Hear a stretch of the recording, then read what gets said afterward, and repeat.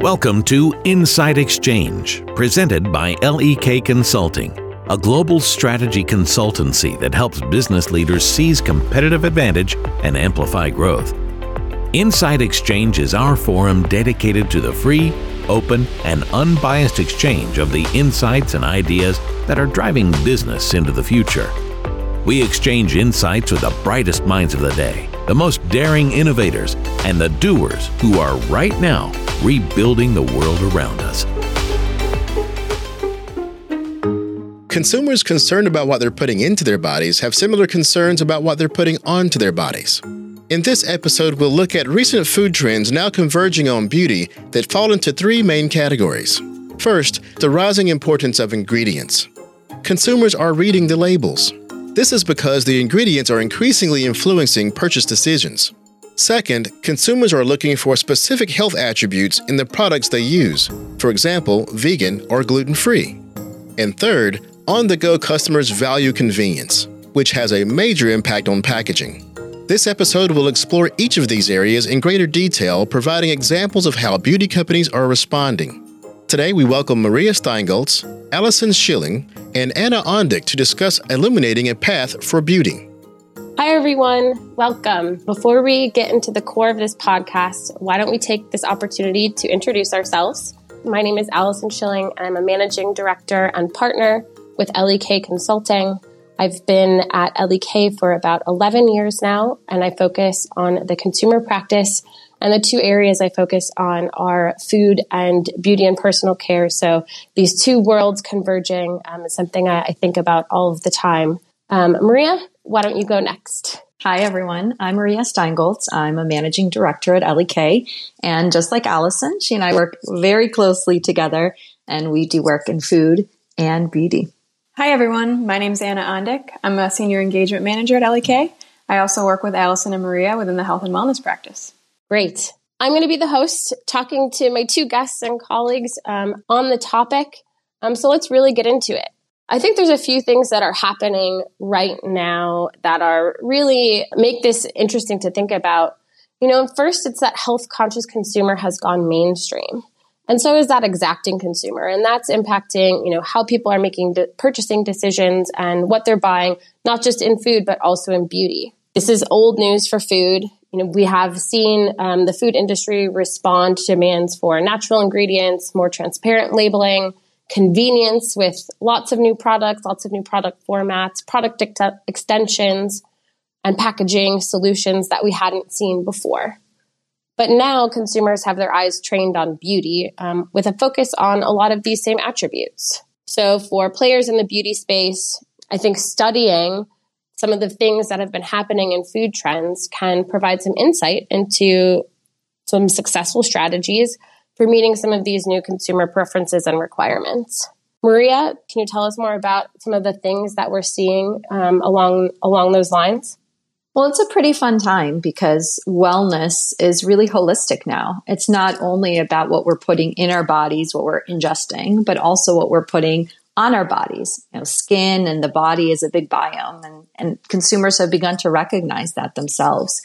And you've heard this topic and the name of clean beauty, clean food. It's in both industries. There's a lot of great awareness around the importance of eating clean and cleaning yourself in a clean way and the beauty ingredients and products that you use. And about a quarter of U.S. adults are actually very aware of this topic now. So does this mean that the consumers are both looking for beneficial ingredients, things that help, but also are trying to avoid some of those things that they consider harmful? Absolutely. The health-conscious consumer today is certainly not a passing trend. People are really aware of how what they put into their bodies can affect their health and well-being. And food really isn't the only category that's affecting this growing consumer mindfulness. If we think about, some of the food ingredients, some of those, have been disproven over time, but concerns over others, such as MSG or sugar substitutes, really have meaningfully impacted how the food industry thinks about the products. There's a similar trend within beauty. Beauty companies have been handed their own no-no list, if you will. Some of those ingredients that you're watching out for are things like parabens, paraffin, synthetic fragrances, sulfates, mineral oil, BHAs, phthalates. Oh, thank you. Thank you. You see, everyone, and Anna, this is why these ingredients shouldn't be within our products. No one can even pronounce them, so we should be absolutely excluding them. I totally agree with you, Maria. That was a particularly tough one. But we've seen in the industry, really, beauty companies have been quick to respond to avoid some of these ingredients. And, as a result, we see, what we call the free from or clean labels. Both of those categories have outpaced the broader beauty and personal care category. So consumers clearly are speaking with their wallets, and they want to see companies really get rid of some of these ingredients. Really, beyond thinking about some of the things we want to avoid, Allison, as you noted, there's also, consumers are looking for certain benefits. So they want, functions within their products. So think about, gut health within the food industry.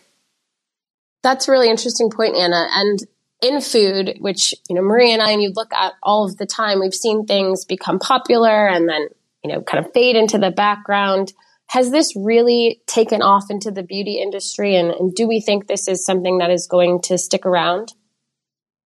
It's pretty interesting. You think about an ingredient like collagen, for example. It started out very strongly within the food industry. And you think about the powders and a brand like Vital Protein, where we're ingesting the collagen and looking to get the benefit from the ingredient in that way.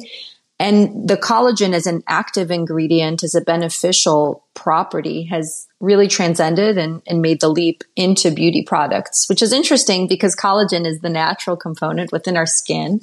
And so it starts in our skin. It went into our ingesting into food. And then now it's back into beauty with products like the Olay Collagen Peptide Moisturizer, or Charlotte Tilbury has a collagen face oil as well.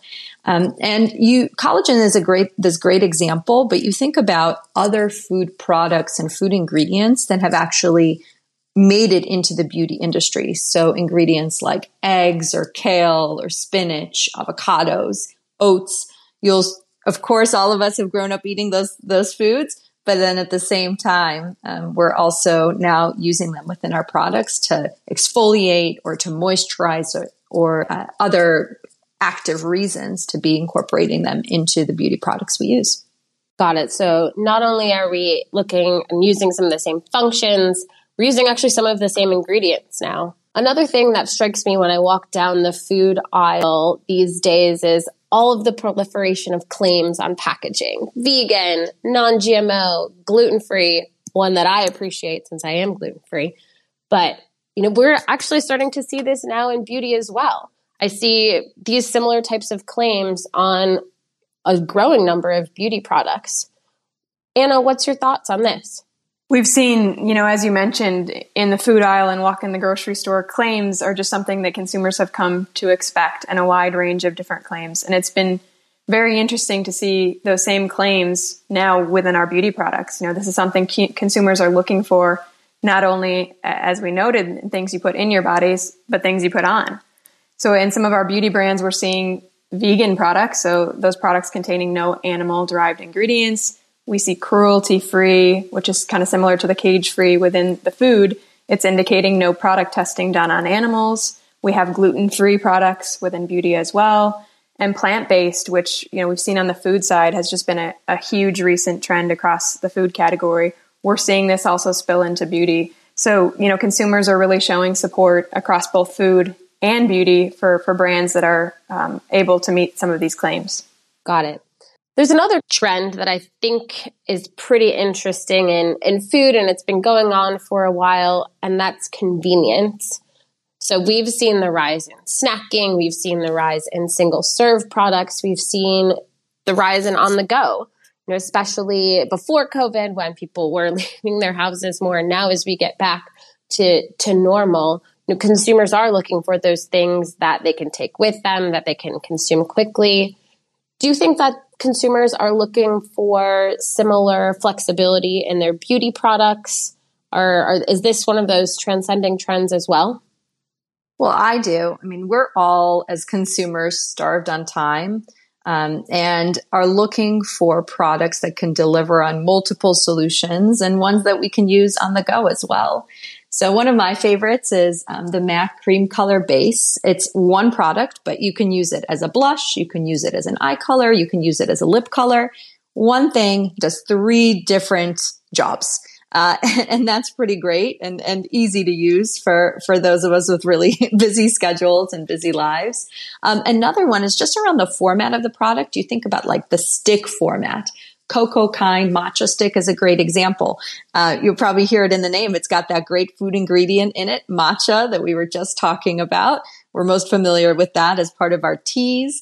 But now it's made its way because of great healing ingredient properties into the beauty product as well. And this Cocoa Kind matcha stick, you can use it on your lips, under your eyes, on dry skin. But the important thing, I think, what's interesting for me is it's in the stick format. So it's really easy. Throw it into your purse or your backpack or your handbag.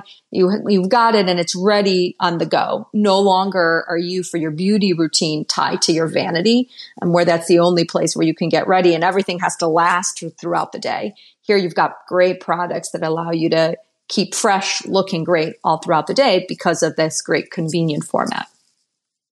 Maria, that reminds me too of the sunscreen sticks. I know I use those for my kids. Quick, easy on, so much quicker to hold and keep on me personally. So love those as well. And then that is a great example. And then for some of us that put on makeup with our sunscreen, there's also many formats of sunscreen powder.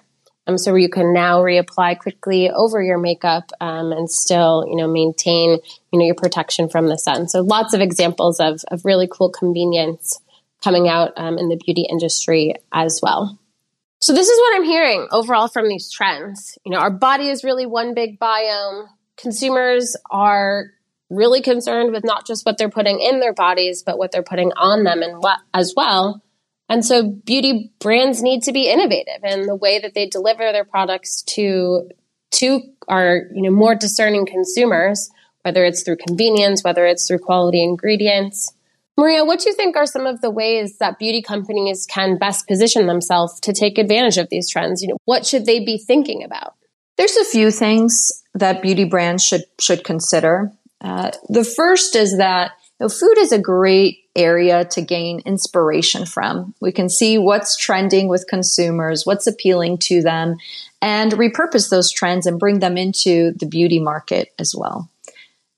A second thing to do is to be quick and nimble. So think about the innovation process and how those capabilities are set up. You want to be able to react in a quick way if you're a beauty brand. And third, ultimately, you also have to be authentic. I mean, that's an important theme, not one that we're covering today, but a very important one in both the food and beauty market. And authenticity, bringing these ingredients and these trends into your own business, innovating around them, but doing so in an authentic way. And so can you harness marketing, packaging, to further message and communicate all of these great benefits and ingredients? It doesn't mean slapping every single label on your front packaging, but really owning and identifying the elements that are authentic, relevant to you as a brand, owning them, embracing them, and messaging that to the consumer as well. Great. Lots to think about. Well, we appreciate, you guys coming here today and sharing your insights with us.